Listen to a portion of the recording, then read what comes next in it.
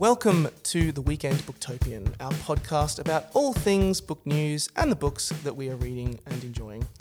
I'm Nick Wasiliev, Booktopia's senior content producer, and I'm joined today by our head of brand and communication, Mark Harding. Hello, Mark. Hi, Nick. Our campaign coordinator, Ashley Berry. Hello, Ash. Hey, Nick. And we're very fortunate to have a very special guest joining us today, also over the airwaves. Alina Gomez is a renowned Australian poet and editor, having been published in Overland, Meanjin, Kill Your Darlings, and many more literary journals. She is also the author of Admit the Joyous Passion of Revolt, Body of Work, and most recently published Crushed Silk. She's currently the reviews editor of Cordite Publishing, and in May she was announced as one of the 4 ambassadors of the upcoming Emerging Writers Festival, and she joins us now. Alina, it is great to have you here. Hello, thank you so much. It's great to be here. We absolutely love having you here, and we can't wait to get stuck into talking about the Emerging Writers Festival. So as with all episodes, we'll kick off by diving into the world of book news, and then we'll be discussing the books that we've been reading and enjoying. And then be sure to stick around to the end when my guests will go head to head in a battle for book supremacy that we like to call Book Fight.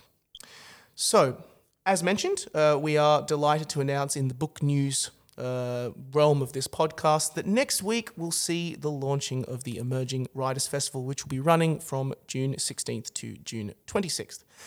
Alina, we are delighted to have you here as one of the festival ambassadors. From your experience, how important is this festival for up-and-coming writers, poets, essayists, what have you, in Australian literature?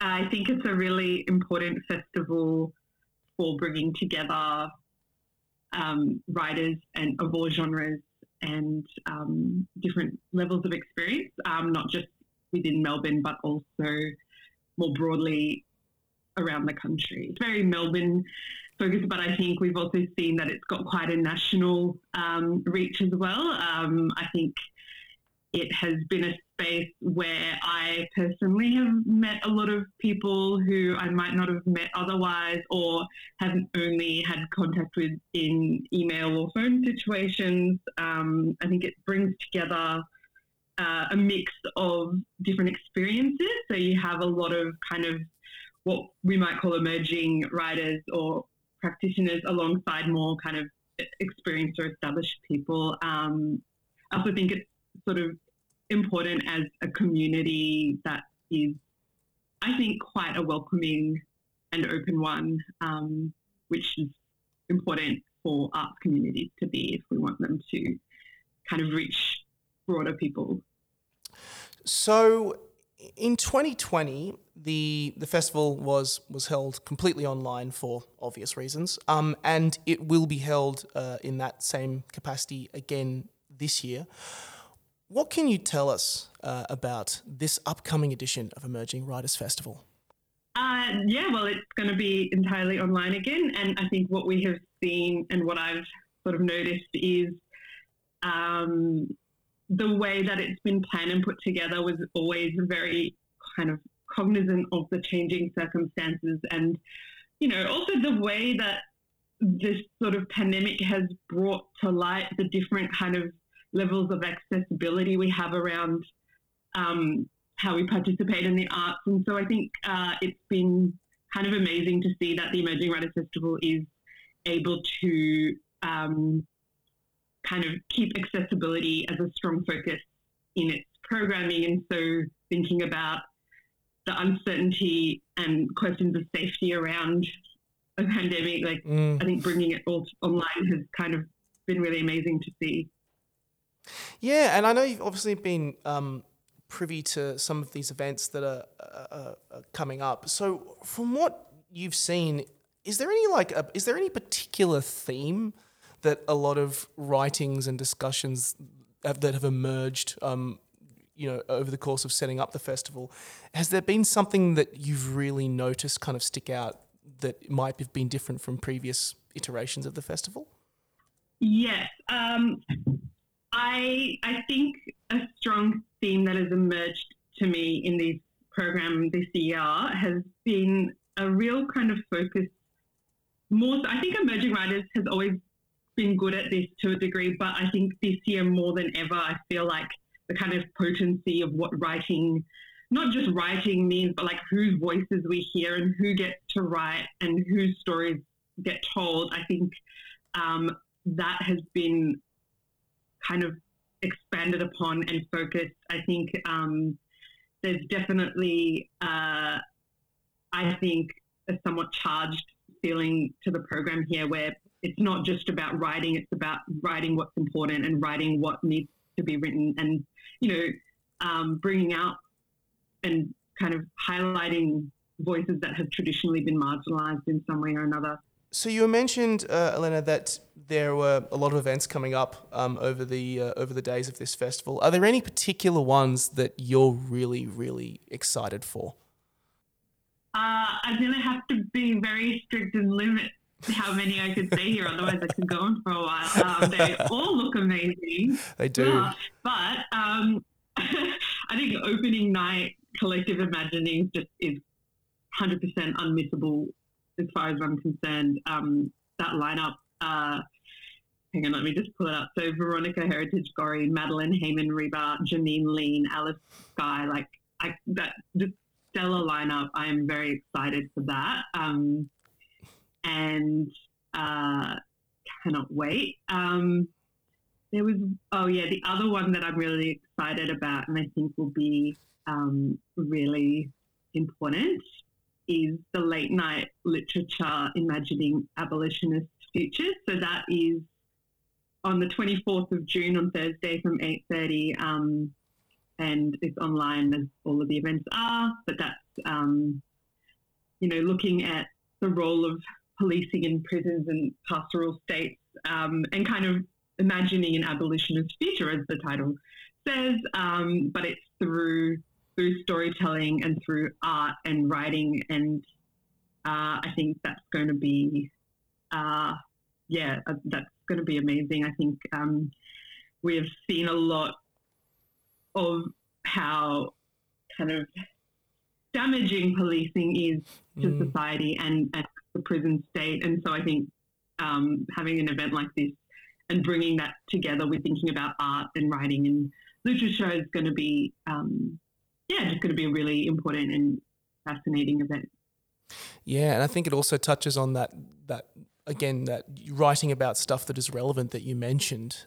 Just that it's incredibly timely, and it's great that the festival is going to be touching on stuff like this. So lastly, if people want to find out more information, where should our listeners head to? I would suggest they go to the Emerging Writers Festival website, which is emergingwritersfestival.org.au, and you can see the full program there and book. I think some events have already, but just going to that website and looking at the program, a lot of the events are either on Zoom or Discord now, and you can also kind of filter depending on the genre you're interested in or the artist you're interested in or the kind of event. It's a mix of kind of panel discussions and performances, and there's also the National Writers Conference, the workshops, and kind of more sort of tailored, I suppose, career kind of advice events for those who are trying to look for kind of professional development as well. So the website's probably the best place for that information. Indeed. And it's going to be, by the sounds of it, is going to be a really, really exciting festival, which will be, so for all of our listeners, the Emerging Writers Festival will be entirely online, as already mentioned, and it will be running from the 16th to the 26th of June. So we'll now move on to the books that we have been reading and enjoying, and I'm going to throw to you first, Mark, across the airwaves as well. What have you been enjoying reading over the last couple of weeks? So I think last time I was on this podcast, I mentioned that I was in a little bit of a reading slump. and I'm still in a bit of a reading slump. So what I'm going to talk about today is two books that I've started reading. I'm not very deep into them, so I can't give a very in-depth review. But I can tell you that I'm enjoying them so far, and then I can tease one other book that I'm about halfway through that I'm not allowed to talk about yet. But anyway, the first book that I'm reading is a really delightful little history book by an author named Emma Southon, and it's called A Fatal Thing Happened on the Way to the Forum. And it's all about murder in ancient Rome. And it's really interesting because one of the fascinating things about ancient history and ancient cultures is how they perceived a lot of things very, very differently to the way that we perceive them today. It's another one of the things that we can add to that list of things that were perceived very differently. If anybody's ever watched a movie or a TV series set in ancient Rome, you know that people are getting stabbed to death all the time, and there's, every major event is precipitated by a bloodbath, and there's no real, there's no real police force or anything that comes along and investigates. And it is because life and death and death, and obviously the very hierarchical structure of society back then meant that you did have things like people having slaves in their homes all the time. And, the death of a slave obviously wasn't treated in the same way as the death of an emperor. But there's, a lot of assassination. There's a lot of, political murder.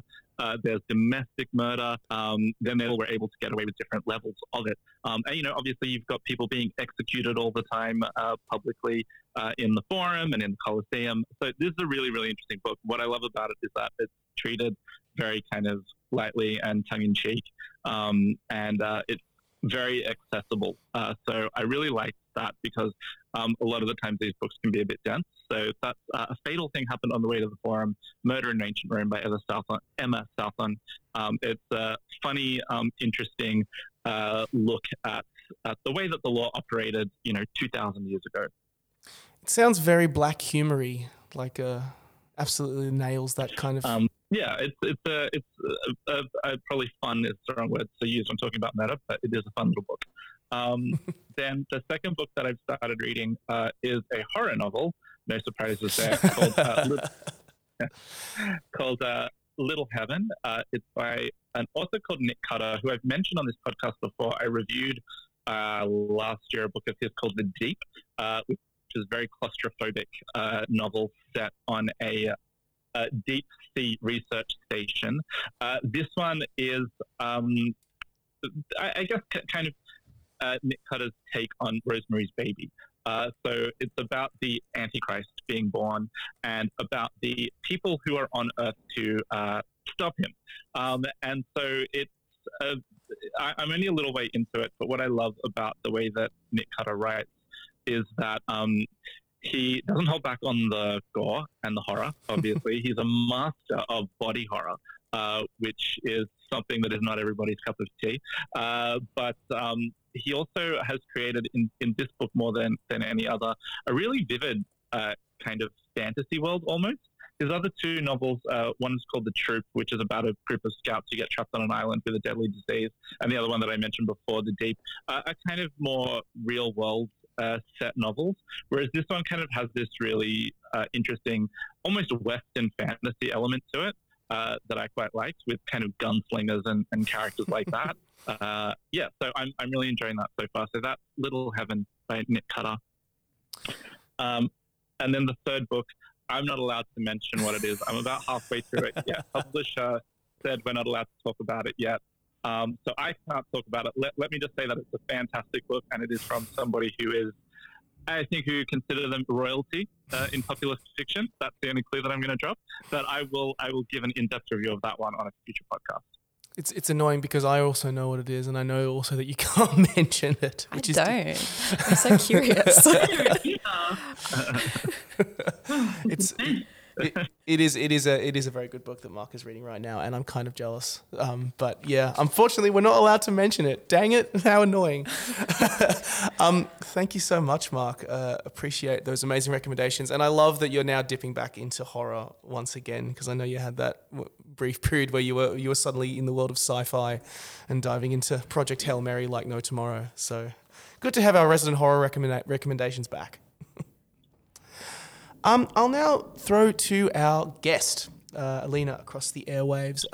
Alina, have you been diving into some of the writers from the Emerging Writers Festival, or have you been just engaging in your own readings yourself? I guess I've been in a bit of a reading. I don't want to call it I don't know if adventure is the right word. I've been doing I started a PhD this year, and so oh wow, in poetry, and so my reading has been a good mix of poetry and some really dense other kind of non-fiction writing. But the poetry I've been kind of using as a salve of a sort lately, who happens to be a festival guest actually, is Evelyn Araluen Drop Bear, which I don't know if either of you have read, but it's a book of poetry. It's her first book of poetry. She's an incredible poet. It's a sort of speaking back to colonial Australian kitsch, to the sort of symbols and animals and things that have kind of been part of our national identity, but through a really sharp First Nations perspective. And it is funny. It is barbed. It is just kind of, if anyone's interested in kind of how we write through settler colonialism in this country, I think, or if they're just interested in reading what good Australian contemporary poetry looks like at the moment, I think Evelyn's book Drop Bear is the one. I also think, and I say this is as a poet, it's sort of sometimes painful a little bit how few other people are interested in poetry. And so I also think this is actually a book that poets and people who are not that kind of experienced reading poetry can really enjoy and get something out of. It really rewards slow, close rereadings as well as the dipping in and out, which is sort of how I'm reading it at the moment. So that's kind of my go-to at the moment. And the other one is also a book of poetry by Ella O'Keefe called Slolia.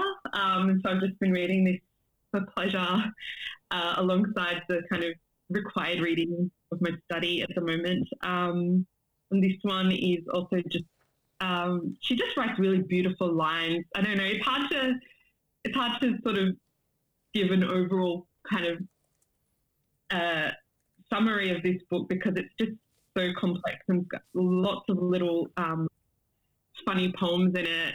She plays with imagery and lines really well. They just look good on the page. They're fun to read out loud.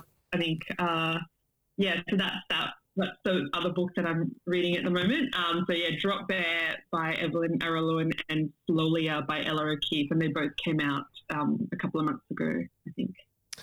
Awesome. I love hearing kind of about new contemporary poetry, in particular, in comparison to how it compares to other famous Australian poets. Are they kind of like? Are those collections kind of just?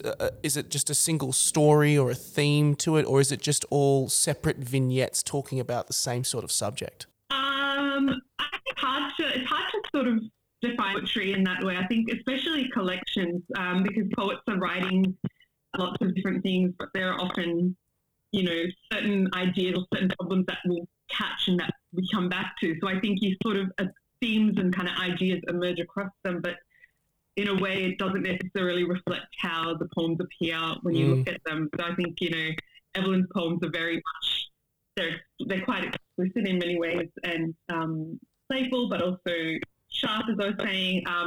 Whereas I think with Ella's poems, you'd have to ask her, but they seem to me a collection, so like a sort of a range of all the different kinds of poems she has written over a period of time, and her sort of thinking about nature and work and contemporary life, and just sort of minutiae of the quotidian. So I think it's hard. Yeah, it's a funny thing to talk about poetry compared to other books because there's not always a sort of clear line about what it's about, and that can be interpreted so differently depending on the readers. Just probably why people are a little bit afraid of it.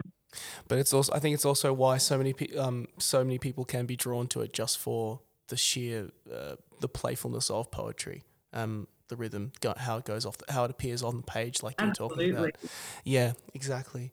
Oh, I just thought I'd briefly mention Anne Crawford's No Document, which is not poetry, but it's not straight prose either. It's also quite experimental in its form and a bit vignette-y, and it's sort of a memoir kind of non-fiction essay thing. Yeah, I don't really know how to... It's brilliant, and it's all kind of exploring that certain sort of early 2000s art things from the early 20th century, and I don't know, it's just all sorts of amazing things. But it's also kind of written as an elegy to a friend of hers who died some years ago. So it's also very heartfelt as well. And it's sort of a book about a friendship, and a friendship as a political act. Awesome. Thank you so much, Alina. Amazing recommendations. Love them. And I will now turn to our final guest, Ash. What have you been enjoying yourself over the last few weeks? Yeah, that's a big question, Nick. I will contextualise with, in the last week, I read all of Shadow and Bone. I'm not here to talk about Shadow and Bone, but that has been my last week. And also, before I jump into my books today, I want to give a shout out to Peter F. Hamilton's Commonwealth Saga. On the last podcast I was on, I was talking about Pandora's Star. I was close to finishing that. Since then, I've read the second book, Judas Unchained, which finished up that duology. And it is safe to say top-tier space opera for anyone who was hanging on to, how was this going to end? What were my thoughts? Highly recommend. Amazing ideas, incredibly rich world. It's a big book, big books, telling a big story. So, dive on in if you were interested. But I'm not here to talk about Hamilton. I have two books with me. The first one is called The Other Black Girl. So I read this a couple of weeks ago. It's a debut fiction by Zakiya Dalila Harris. It was released earlier this month and actually has quite a lot of buzz around it from what I've been seeing. So it's about a 26-year-old editorial assistant, Nella Rogers, who's tired of being the only black employee at Wagner Books. So she is then understandably thrilled when Hazel starts working in the cubicle beside hers. So they're starting to bond, and then these uncomfortable events start happening, which builds to a note being left on Nella's desk saying, "Leave Wagner now." So I loved it. This was a brilliant, bold and completely original contemporary fiction. It tackled really significant issues of diversity and discrimination, including white privilege, racial bias and microaggressions, especially when it comes to the workplace. It is incredibly well written, and it also has this engaging thriller thread that runs through it, obviously starting with this anonymous note that just something is off, and it just keeps building and is actually quite fun. This isn't a book that takes itself too seriously, even though it's quite serious contents. It is still, a modern contemporary fiction. Cosmo has called it, this is part of the buzz, they've called it the Get Out meets the Devil Wears Prada crossover you've been waiting for.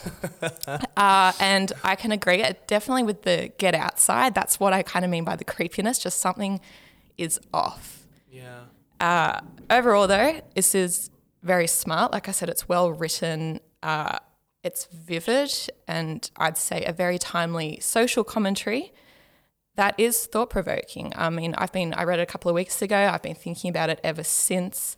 I know one person who's read it, but it's the kind of book that I just want to discuss. So I think I might put it in the barrel for my book club for an upcoming pick because I just want to gather with people and talk about the representation of these issues, but also the suspenseful thriller side, which is good fun.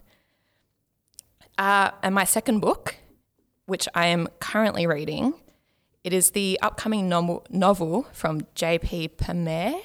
I think I'm saying that right. Yes, you are. The Last Guess. So the tagline for this one is, "Ever have the feeling you're being watched?" Oh, God. It's a literary psychological thriller. It has a Peeping Tom vibe. So story is Lena and Kane, they're struggling financially and have decided to put Lena's inherited lake house up on We Stay, which is kind of like an Airbnb. But maybe that's not the best idea. Because there's this also little subplot that's a cybercrime syndicate where planters install spy cams into these We Stay homes for internet people to watch you, all anonymous and creepy. This is my first J.P. Permer, and honestly, everyone, I am terrified. Yes, I do scare easily, but this is still a scary read. The number one primary location is a secluded lake house, which I think is a serial killer's paradise. So you guys can already picture the location. No, thank you. Everyone has a secret. You know, everyone is creepy. I don't know who to trust. I'm halfway through it. I was reading it last night and it got to a creepy bit. And it might have been, a swerve. It might not have been actually creepy, but I was not sticking around to find out. It was dark. It was nighttime. I just stopped reading. This is a book that can wait for the daylight. I'm going to read it during lunch. But I'm thinking about it. Like I said, I scare easily. I don't do scary, but I do love a good psychological thriller. And this one's just creepy, Props to J.P. Permer. I really want to read his previous works now. I believe they've had similar kind of praise. Yeah, we had him in for... sorry, Mark. I was just going to say, I think pronunciation is actually Pomare. Pomare. Pomare. Yes. Yeah. That's on me. I should have YouTubed that. But yeah, it's, like I said, I'm halfway through it. It's fast-paced. It's incredibly tense. I know the characters really well. And my overall thoughts right now is I don't think I will ever book on Airbnb again. Because it's real. It's technology. Like, this could obviously, it could happen. It's so easy. I don't want to be on the internet with people watching my streams. It's terrifying. So this one comes out end of July, so grab a coffee and you too can be completely terrified like me. It sounds That sounds awesome. I think I'm going to read that. That's a great recommendation. Do it. Lake house, secluded, creepy people, I think I just saw someone out there. Someone else looks, nope, no one's there. It's amazing. It sounds like it turns on your fight or flight reflex. Yeah, mine's flight, heavy flight. The copy I have has a bunch of quotes on the covers, one of which says, "It's a cautionary tale." I'm heeding the warning. I'm staying home. But even home's not safe. Don't do that, please. That's scaring me already. So yeah, it's good fun. If you like a scare, if you don't like a scare, I think it's very well written and very smart. I love it. Thank you so much, Ash. Oh, I love good. that. That's an amazing recommendation. I love it.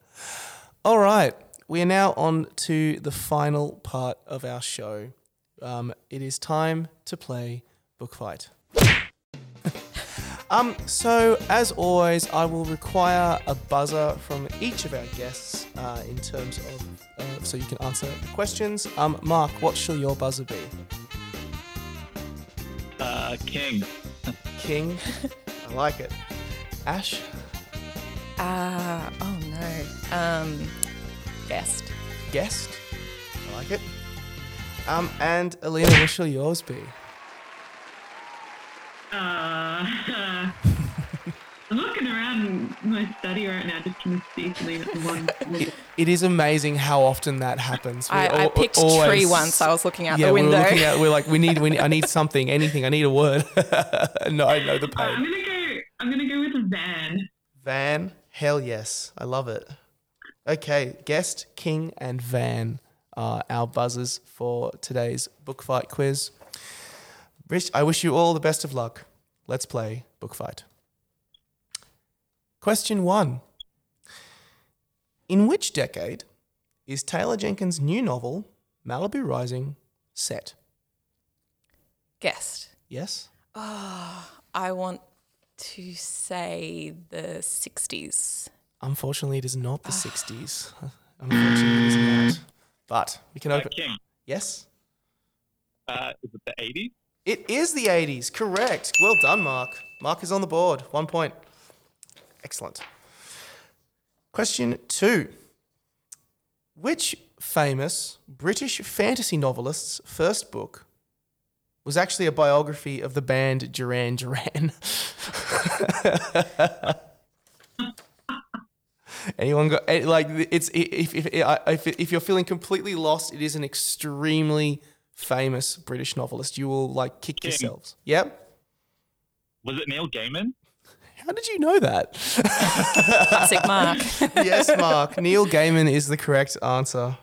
I did a calculation because I was trying to think who is the right age to have started out writing about Duran Duran. Like, yeah. Yeah, I was stuck on Pratchett, and I was like, that is not right.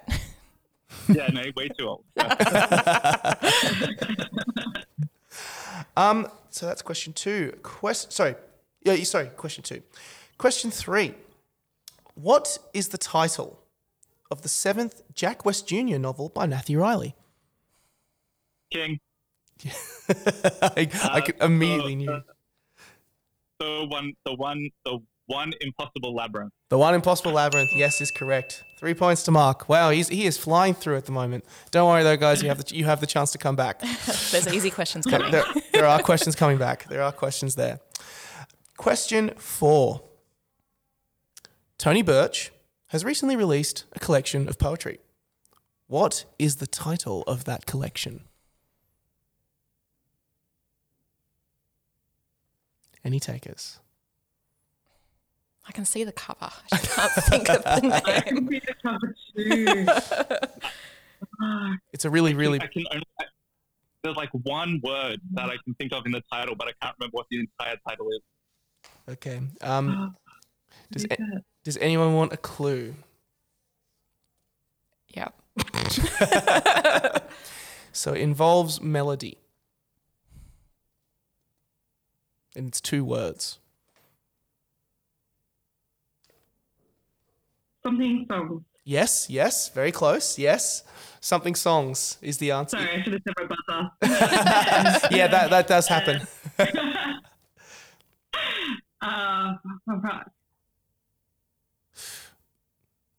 I'm tempted to give you half a point because you've already got one. You've got the songs part, but there is a 1 word before that.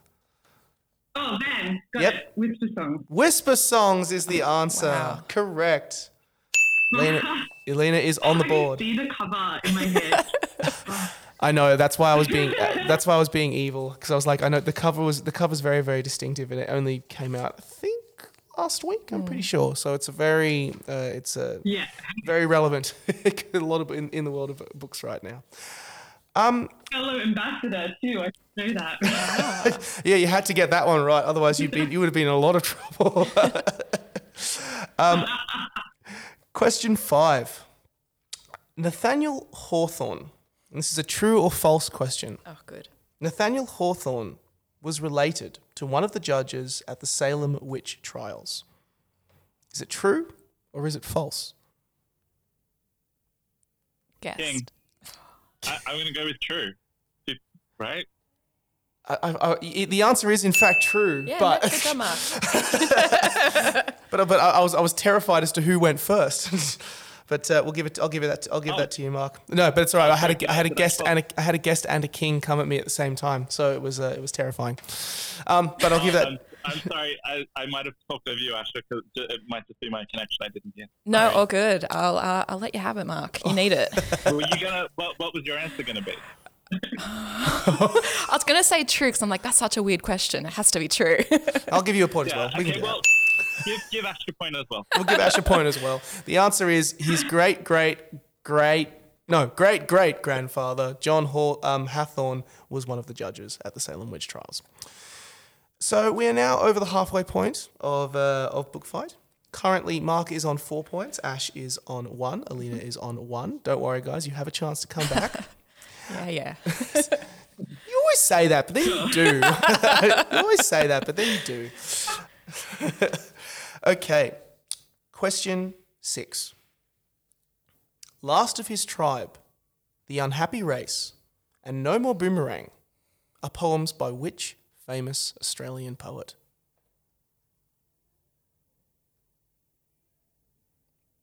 Any takers? Very, very famous Australian poet. Last of his tribe, The Unhappy Race, and No More Boomerang are poems by which famous Australian poet? And Yes? is it Ujuru Newcastle? Yes, it is Ujuru. Correct. Yes, it is Ujuru. Oh yeah, I can't remember how many poems that she wrote. It was a ridiculous amount. But going through the list this morning, I was like, oh my god, I recognise so many of these from school. Question 7. What is the shared birthday of Bilbo and Frodo Baggins from The Hobbit and The Lord of the Rings? Can anyone name? You know I haven't read this or watched it. So Bilbo Baggins and Frodo Baggins from The Hobbit and The Lord of the Rings share a birthday. Does anyone know what the shared birthday is? You can take if you want, I can throw this out and everyone just have a guess. You can do that. 1 in 365 chance. Yes. But the odds slightly improve if the first person gets it for every other person afterwards. They're all real dates, right? Like they're not made up. That's what I was thinking. No, is it it is a weird event? No, it is. Yeah, It is actually a real date. It is a real date. So. I said that narrows it down. I'm sorry. What if can we get a point if we just get the month right? Yeah, sure. Yeah, I'll make it odds. easy. I'll better the odds from 1 in 365 Alright. to 1 in 12. I'm gonna guess March. No, you wouldn't be right. Sorry, it's not March. They're obviously the same months. As It is the same. So they share the same birthday, same month, everything. Guessed. Yep. I'm feeling maybe an October. Oh, you're really close, but no, it is not October. Okay. It is not October. Elena, do you want to have a go?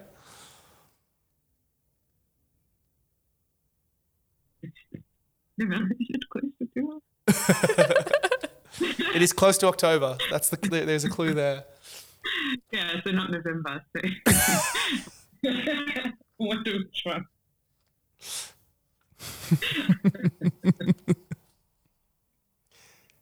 Are you just waiting for me to say? I'm waiting with bated breath because I know you're like, oh god, I don't want to get it. You think it is what you think it is, but then if you're terrified that it isn't. I'm gonna say September, but I feel like I'm just the lucky last person guessing. So. You would be absolutely correct. It is in fact September. Take Most of my points come that way. Take the points. It's a cutthroat world, Book Fight, and so you've got to take the points where you can. Can I? Sorry. I'm 14th. No, it's not the 14th. All right, just had to give it a go. Do you want to have a go at the days? Do you want to have a go at the days now? This is a fun for funsies. If you get the date, you can have my point. No, Nick's just giving out points. I'm just giving out points. I've got to give out points. The answer, yeah. Sorry. No, I don't have a guess. The answer is September 22nd is the day that close. both Frodo and Bilbo share. Is there significance to that in the world of Lord of the Rings? I don't know. Mark, you're a Lord of the Rings nerd. Is there any significance to that day, or is it just a cool fact? Just a cool fact. I think that's just a cool fact. Yeah. There you go. Yeah. So we are on to our final question of Book Fight. Currently, Mark is on 4 points, Elena is on 3 points, and Ash is on 1 point. Yep. And sorry, Ash. And so our final question is: George Orwell's 1984 was published in which year?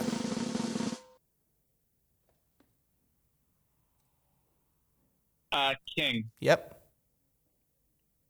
1949. Yes, correct. It is 1949 is the answer. Well done, Mark. Yes, Mark. Well done. Yeah, I was waiting for someone to say it was published in 1984. I'm like, no. no, it's not. But that brings us to the end of Book Fight, and oh my goodness gracious me, Ash finishes with 1 point, Alina finishes with 3 points, and Mark, you take the win with 5 points. Congratulations, Mark. Hooray, I broke my dry spell of consistently losing. Whereas I have kept my consistently losing streak alive. Makes you feel any better? We've done like 40-something episodes of this at this point, and I've only won like twice. I don't need. It does actually. Like when you take the wins when you can, because they don't come along very often. Unless you're Mark. Unless you're Mark or Olivia, who absolutely clean up. Great work, guys, and that will bring us to the end of the Weekend Booktopian for another week. So thank you all to my guests for joining us, and be sure to check out all the books that we have mentioned today down in the description box. Thanks especially to Elena Gomez for joining us from the Emerging Writers Festival. Head to, as she already mentioned earlier in the podcast, emergingwritersfestival.org.au to check out the upcoming events, order tickets, and more. Elena, we're really looking forward to seeing you and all the other authors, poets, essayists at the festival. And just thank you so much for joining us today. It's been great to have you. Thank you. It's been really fun. So for all of our listeners, The Weekend Booktopian was produced by myself, Nick Wasiliev, and you can check out hundreds of episodes on our Apple Podcasts and SoundCloud channels, including our recent interview with Alice Pung, author of 100 Days. Also, be sure to check out Booktopia TV on YouTube, or if you cannot get enough of chatting to authors, head to the Booktopian blog curated by Olivia Frico, where you can read the articles that are pushed every single day, including our recent review of One Last Stop by Casey McQuiston, and a whole selection of recipe extracts from Claire Saffitz, Sophie Hansen, and more as part of our Comfort Cooking campaign. Thanks for listening, and never stop reading.